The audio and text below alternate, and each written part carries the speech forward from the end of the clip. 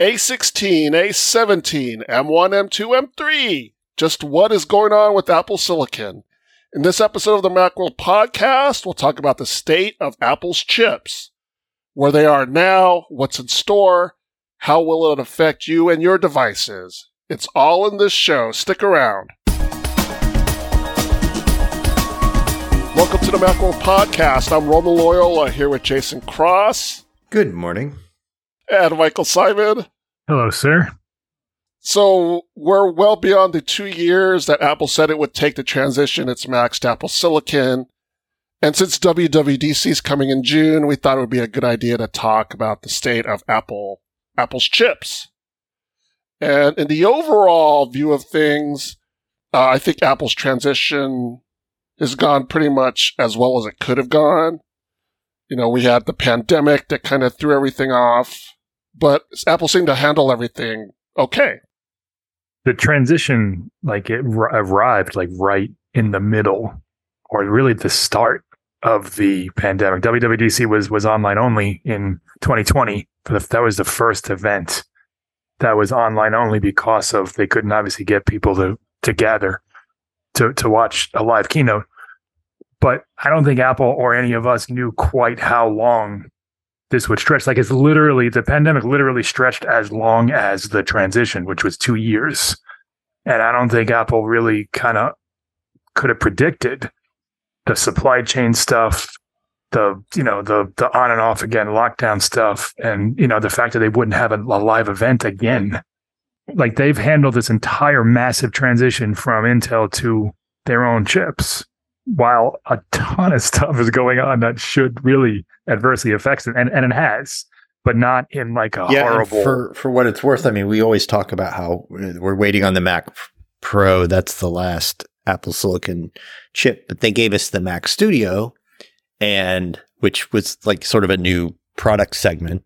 The Mac Studio at the high end is faster than the Mac Pro unless you have very particular needs, right? Unless you absolutely need Intel, you absolutely need to install separate PCIe cards, or you need that dual graphics card for whatever thing you're doing. For most of the people doing sort of creative work and stuff like that, the high-end Mac Studio kind of is your Mac Pro. I mean, we've talked in the past recently about how, are they even going to make a Mac Pro? It's been a while, and we keep thinking it's going to show up, and then it doesn't. And then we're like, well, they've got to, but who's it for? If it's not going to have PCIe slots and all this other stuff, or upgradable storage or RAM, or Yeah, for all intents and purposes, Apple's completed their 2-year transition. I mean, if you want to say that Mac Pro should be part of that, yeah, that's fine. But again, you're like Jason pointed out, that's addressing a very small portion of Apple's market. Yeah, and it's even smaller now with the Mac Studio, because I'm assuming, let's say 2% of Apple's Mac installed base use the Mac Pro. I bet a half of that now moved to Mac Studio because it's just as fast. I mean, for their needs, you can't upgrade the RAM or the storage or whatever, but it's right, but you can get a ton of storage at purchase price for less than you would pay for a Mac Pro. The Mac Pro, yeah. So, and then they kind of got rid of some products like the 27-inch iMac, so that it doesn't have to transition if it doesn't exist. So there's things like that. But yeah, it's more or less done. The software's more or less done. Big props to the team, the Rosetta 2 team, because it's just been smooth sailing. Everything works. You hardly notice the performance difference if something is Intel only and it runs under Rosetta.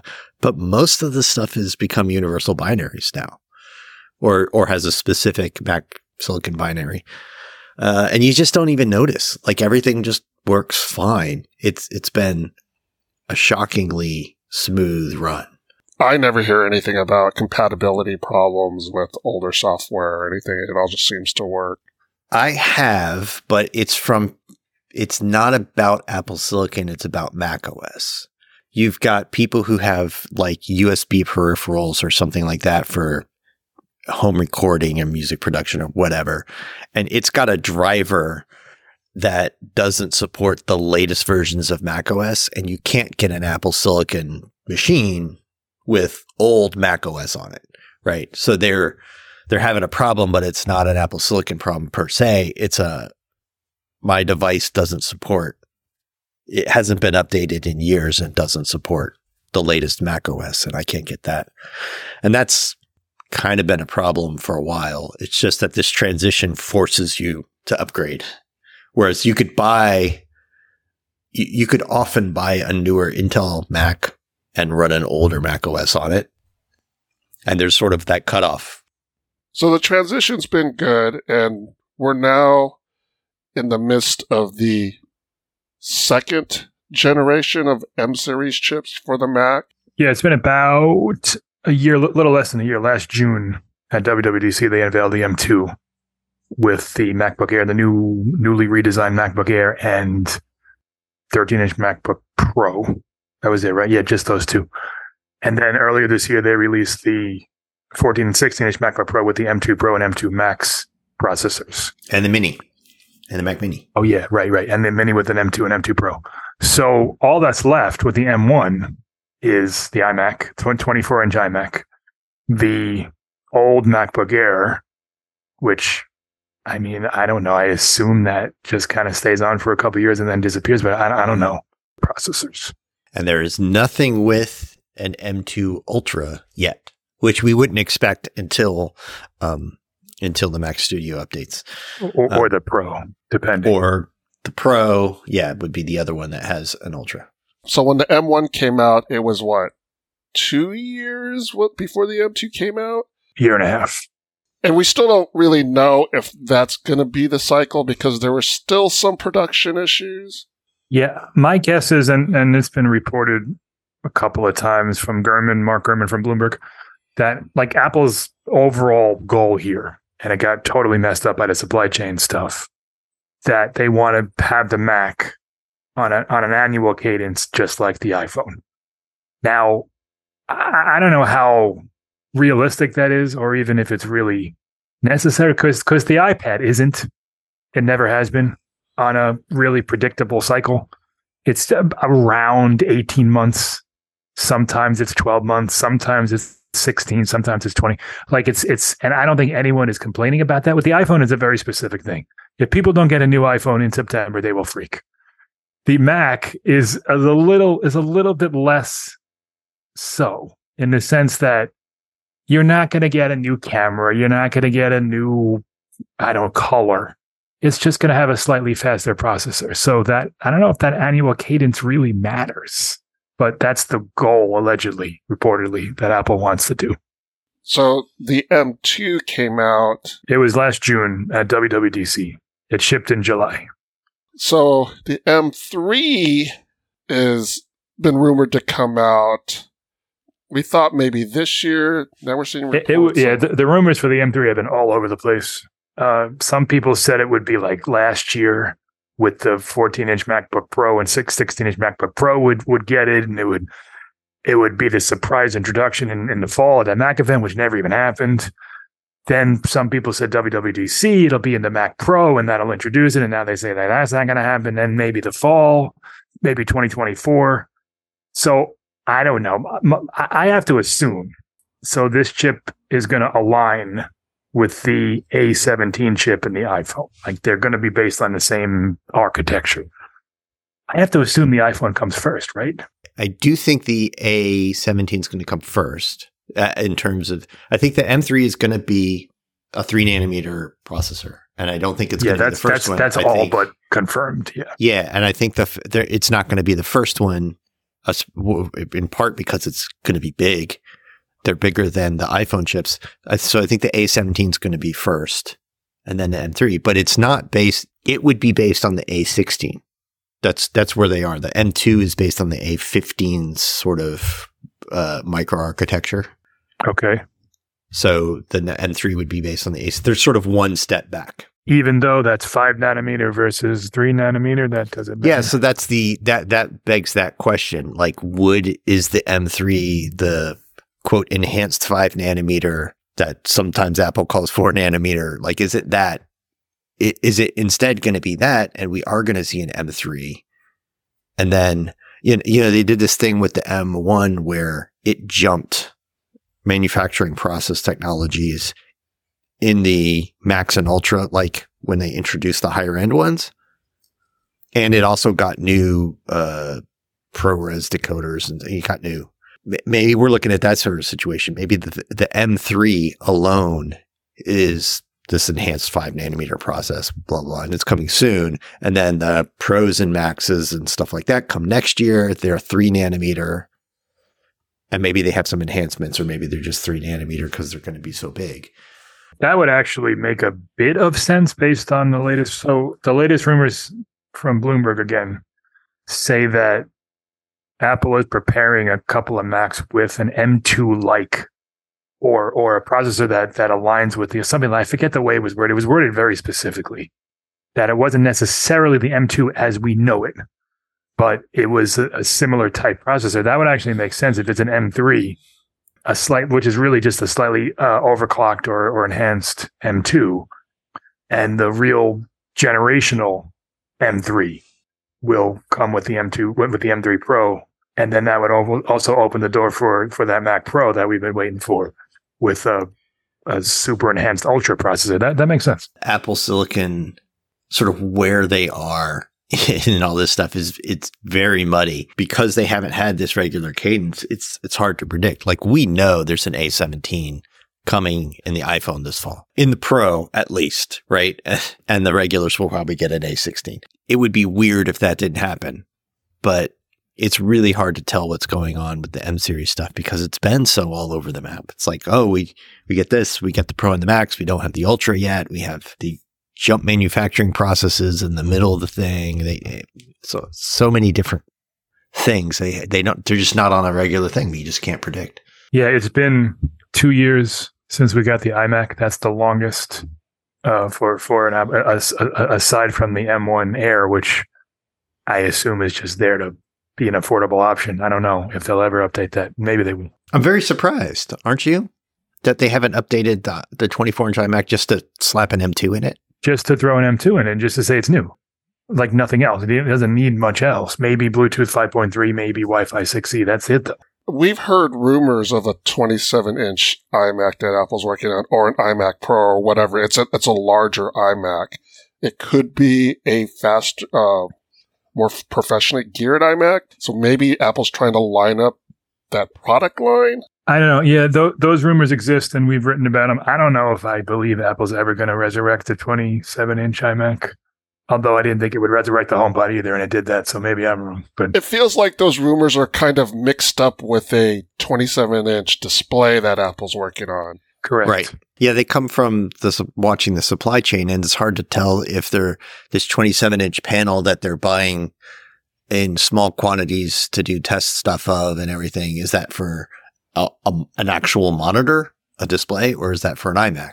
We've also heard that the regular 24-inch iMac is undergoing a bit of a redesign, but not one that would be noticeable to users.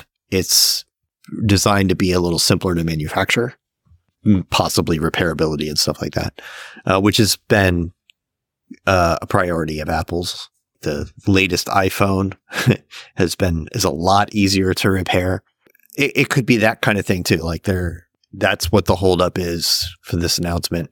You know, they're looking at these things and maybe, like you said, maybe if M3 is coming, why release an M2 24-inch iMac just months before an M3 is released? And then everybody's like, oh, well, this is obsolete. Yeah, well, that's the other issue. You're right. Is that so? The rumor at WWDC, the most solid rumor, is that there's a 15-inch MacBook Air coming. Like if that has an M2, which it would, and then the M3 comes out in October, it's the same issue that we have now. Like everything kind of like all over the map here. Like at some point, Apple has to like hit the reset button and either release products within 3 months of each other, which it has done in the past. Like we used to have that like mid 2013 MacBook and the late 2013 MacBook. Like they've done that before. But there's at some point they're going to have to get all of these product lines on some kind of a similar cadence, just so they don't look older than they should. Like it's easy when it's a Core i5 2.9 gig and a Core i3. Like no one knows what that means in Apple world. Right. You see M1, you see M2, you see M3. It's pretty clear which is faster than the other. Yeah, it needs to get to the point where when Apple releases the M4, every product that has the M3 in it gets an M4 upgrade. Like it's now got the within like M4 2 or in 3 it. months of each other. Yeah. Or even just immediately, just like they're swapping out the motherboard, the processor for the new processor. And then when the M4 Pro is released, everything that had the M3 Pro gets the upgrade to the M4 Pro, right? Even if it's just, like you said, just the processor, it doesn't get new displays, cameras, whatever. And then every 2-3 years, whatever, there will be other more significant updates, like they change the keyboard or, Face ID or whatever they're going to do. They do need to get on a more predictable thing. They really can't be releasing, they can't be selling M1s when M3s are out. Yeah, right. Like they really can't be selling M2s when M3s are out. I understand selling M2 Pro when there's no M3 Pro. M3, just regular base, lowest rung M3 comes out. They have M2 Pro for people who need more RAM or whatever. That's fine. I get that.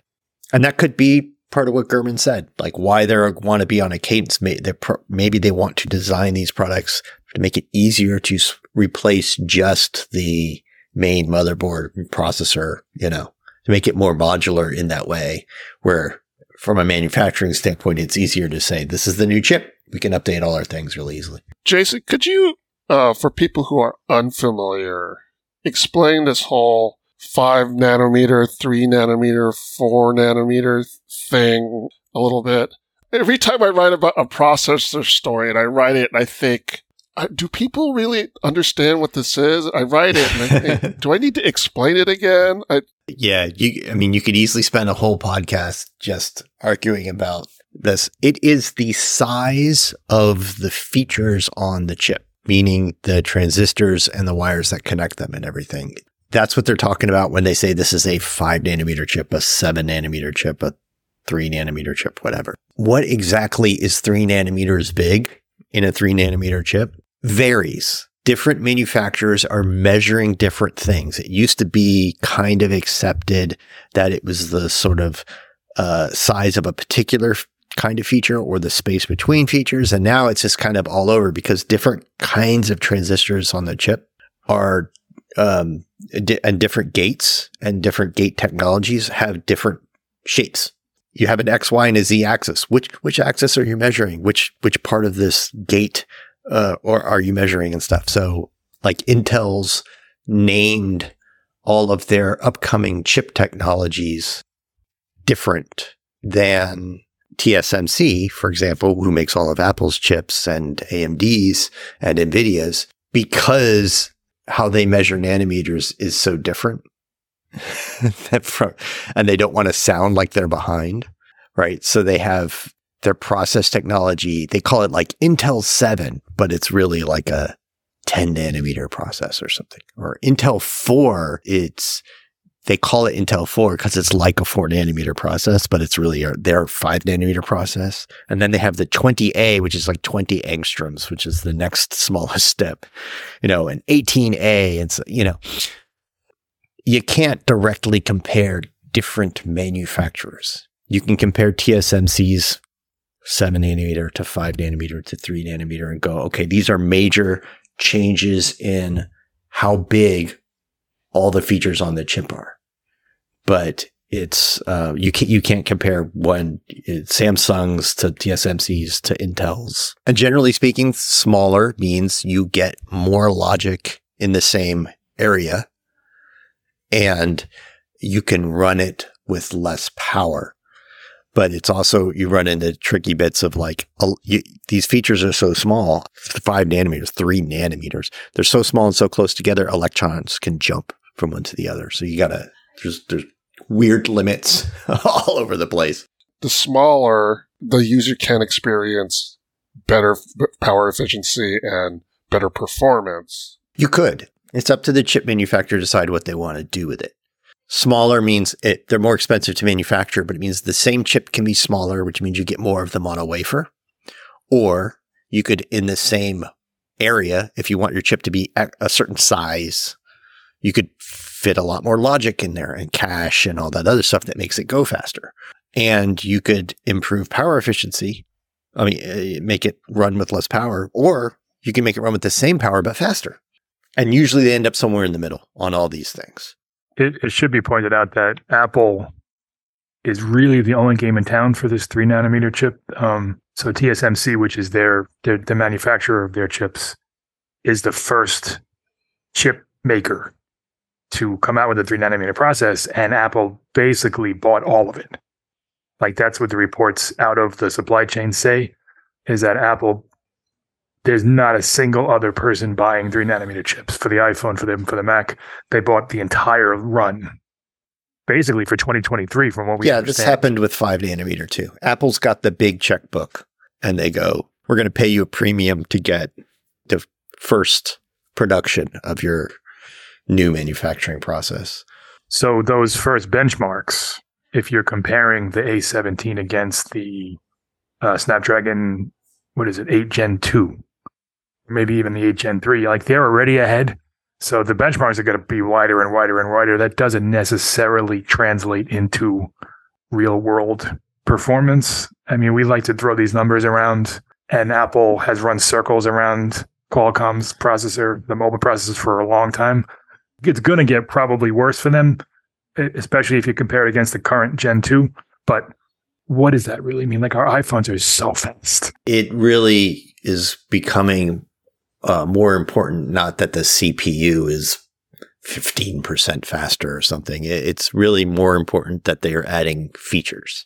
Things in the image processor, a stronger, more powerful image processor, better video decoding and encoding, what they call the neural engine, which is their machine learning inferencing processor. Like, making those things a lot faster has more to do with your software experience than making the CPU or the GPU like 10% faster, 15% faster, because you can't notice that's not the bottleneck now. What's the bottleneck is, can they implement new features with new hardware that didn't exist before? And of course, like you said, power efficiency. Everyone wants longer battery life, no matter what it is. And that's a complicated array of your display technology, your cellular radios, your Wi-Fi, like everything. There's so many things that use power. Wait, before we switch off of this real quick, does the Apple Watch uses an S chip. It's on the S8. It's a system in package. Is that also going to change to a 3 nanometer chip? Do you have any idea or any inference there? Apple doesn't like to say what manufacturing process they're made on. And there's been some kind of argument. It's not easy to tell without busting out an electron microscope. So there's been some confusion about, like, are they on 7 nanometer? When did they switch to 5 nanometer? Things like that. And I don't think anybody really knows. Certain chips in the system in package are different manufacturing processes. But the main CPU and GPU complex thing, it's hard to say. I would guess that it's on the 5 nanometer process, not the newest, enhancedest 5 nanometer / 4 nanometer thing. It may not be there yet. It's in a weird place because they need maximum power efficiency and minimal size, but they also are really budget conscious because it's not an expensive thing. They're not charging $1,000 for it. And from what we know, Apple doesn't really say much about the Apple Watch chip, but the S8 is the same as the S7, is the same as the S6. For all intents and purposes, they haven't really changed it much. Does anything? They haven't, like, it's the same speed, same benchmarks, the same. If you can figure out a benchmark from the teardowns and things, they're basically identical. So I wonder if the S9 is that leap, that generational leap that we haven't gotten in, geez, I don't know, 5 years, 4 years. Yeah, they've both mostly been upgrading the watch in terms of improving and adding sensors, changing the accelerometer and stuff, which let them do the crash detection and everything. And of course, blood oxygen measurement and all those other things. That's where they've been going. Honestly, I don't feel like the Apple Watch isn't fast or responsive enough. No, not at all. I feel like if they're going to improve the processor, keep the performance the same, just push on power efficiency. Make all of your improvements only about power efficiency. Yeah, we saw the Apple Watch got double the battery life largely because it has a larger battery. But there are some improvements there as well to the Ultra, what I say. And there's also some improvements to low power mode and things like that. So it's definitely something that they are working toward. And, we'll see with that S9 chip if it changes anything. But I agree. The Apple Watch, I want to say the first couple generations were like noticeably slow. Yes. You would tap it and 2 seconds later something would happen. And then around like the S3, when the app became native, it started to become a little more independent of the phone. Like it was like a massive leap. S3, S4, S5, and then it kind of leveled off. And I have an SE from the first SE. So what's that? That's an S5 chip, I think. And it's fine. Like there's nothing. I have no complaints about the speed of anything.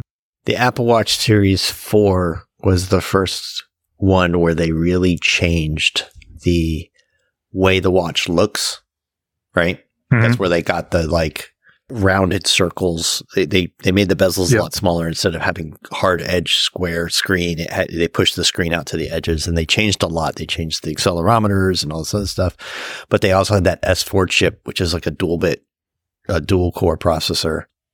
Everything about the Apple Watch really changed in that Series 4. And since then, they've all been like, yeah, this is fast enough. So the Series 4, I'm looking it up, that was 2018. So this will be 5 years now. I mean, the chips have improved. The Series 5 was a better chip and stuff, but it didn't need it. iPhone was the first Apple device that featured an Apple chip. Yeah, I think it was the iPhone 4, which was the A4 chip. They jumped to the A4. They were using Samsung processors before that. And at the time, I remember we wrote about it and read about it. It wasn't like this, oh my God, Apple's making its own chips. We had no idea. There wasn't really a reaction to it. There was just kind of, oh yeah, they're doing a phone chip. Yeah, right. Well, because they never talked about the chip before. We didn't know really what was inside it in the 1 and the 2 or the 3S, whatever. The 4, it was an interesting tidbit as part of the 4. And then 6, 7, by the time the 10 and the newer ones came around, it's like, wow, this is a huge advantage that Apple has over its competitors. And then now that it's come to the Mac, it just blows the doors off what they're able to do with their silicon. And it was interestingly that the GPU was still not designed by Apple for years, all the way till the A11 is when we got Apple's own GPU design. It was designed by PowerVR before that. That was a huge leap. It's been a change, and that's always where sort of everything starts. All the M series stuff, and probably if you broke it down, the S series stuff in the watch and everything, all are sort of derived from the leading edge work done in the iPhone. So when there's a new CPU architecture, like a new CPU core design, it usually ends up in the iPhone first. When there's new video encoders or decoders, it usually ends up in the iPhone first. Image processor, neural engine, all those things. They start in the iPhone and then filter out to the M series and everything else. So so that'll be the 17. And we said this before. We said this earlier. That'll be the big introduction of this new generation of chip, and then we'll see where it goes. Yeah, the part of the interesting thing about that will be inferring from the A6, the leap from the A16 to the A17. You can look at the M series and go oh, well, that's what the M3 to M4 is going to be, or the M3 Pro to M4 Pro. Whenever they make that architectural leap, that same thing gets to the M series, you can expect relatively the same kind of performance leap and feature set. Unless that's the M3, unless they align, we don't know yet. If the M3 is 3 nanometers, which we also don't really know. All we know is that Apple is sucking up all these chips, but it could just be they have to sell a couple 100 million iPhones a year, so it could just be A17s. It's worth noting that you can't just take a design, for example, the M2, which was designed for a particular manufacturing process, and just manufacture it with 3 nanometer. It does take design reworking. It's less than redesigning the whole chip, but there's enough differences in how the things behave that you just can't just just run it through the 3 nanometer factory. Like it doesn't work that way. There's no 3 nanometer button you can just press. Well, yeah. Obviously they do billions of dollars of work to update the fab, but you just can't take that design and say, run it through this fab. You have to change the design or you're going to have problems with electron skipping and stuff, all kinds of weird. So yeah, we don't know what's going on, but let's not forget they're making a VR headset. What's that going to get?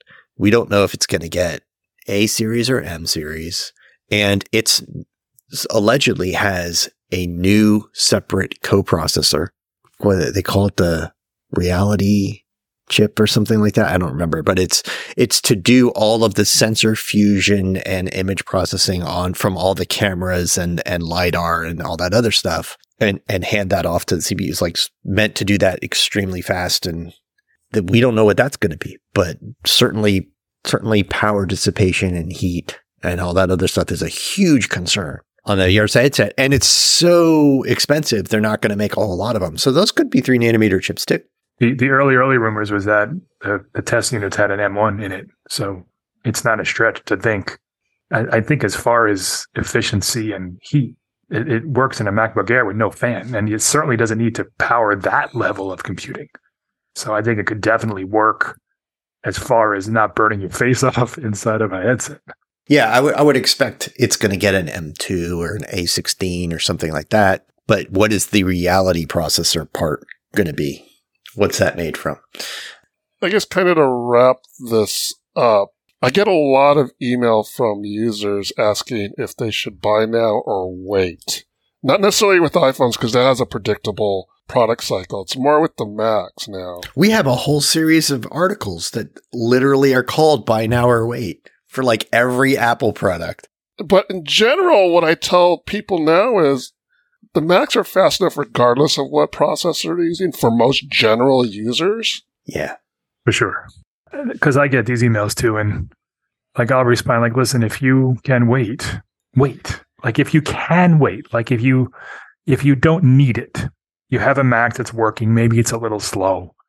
In 6 months, it will probably be something better. But if you have to buy one now, anything you pick, even if you if you have $800 and you buy an M1 MacBook Air on sale on Amazon, it's a great machine. All of them that Apple sells are really, really good, except the Mac Pro. I wouldn't buy that. Yeah, but all any laptop, the Mac Mini is fantastic. If you can get that on sale for $500, that is a ridiculously good machine for that price. Yeah, you'll need a keyboard, mouse, monitor, all that stuff. Yeah, mouse, all that stuff. Yeah, right. Yeah, that is so generally true. I think we will let you know when there's a big hold, like when the MacBook Air, the M2 MacBook Air was about to come out. We were expecting a big refresh. New design, new display, all these other things. And that's a good time to say no, you should wait. You should see what that is first. And it did end up being a little more expensive, but it was a major overhaul and worth waiting for. There's just right now in the Mac, it's not like we're looking at it going there's a major overhaul coming. The only thing we can say really is, boy, if you really want a big MacBook and you don't want to buy the Pro, well, maybe there's a big Air coming. Right. Well, maybe wait to see if that drops at WWDC. But that was supposed to drop last year, and then it was supposed to drop this spring, and now it's supposed to drop at WWDC. I'm not sure it exists. It does look like it's actually going to finally come. But yes. Who the hell knows? But it's, just. And the other thing with that stuff, if you buy one, let's say you buy one today, you buy a 14-inch MacBook Pro, and then in October, something new comes out, you're going to get a pretty good return on that old one if you sell it. either you sell it back to Apple or you sell it privately. Like you lose a little bit, but you're gonna get, if you pay, say you pay $2,000 for it, you'll probably get $1,500 for it back even then. Yeah. So there's always that option as well. If something comes out that oh man, like I really want that thing. So just do a little work, sell it, and get that one. Yeah, the Apple stuff retains its value pretty well. Yeah, massively. That does it for this episode of the Macworld Podcast, episode 837. Thanks to Jason Cross. Thank you. Thanks to Michael Simon. Thank you, sir. And thanks to you, the audience. Thank you for tuning in. You can subscribe to the Macworld Podcast in the podcast app, on Spotify, or through any other podcast app. If you have any comments or questions, send us an email at podcast@macworld.com, or contact us through Twitter, that's @Macworld, or on the Macworld Facebook page. Join us in the next episode of the Macworld Podcast as we talk about the latest in the world of Apple. See you next time.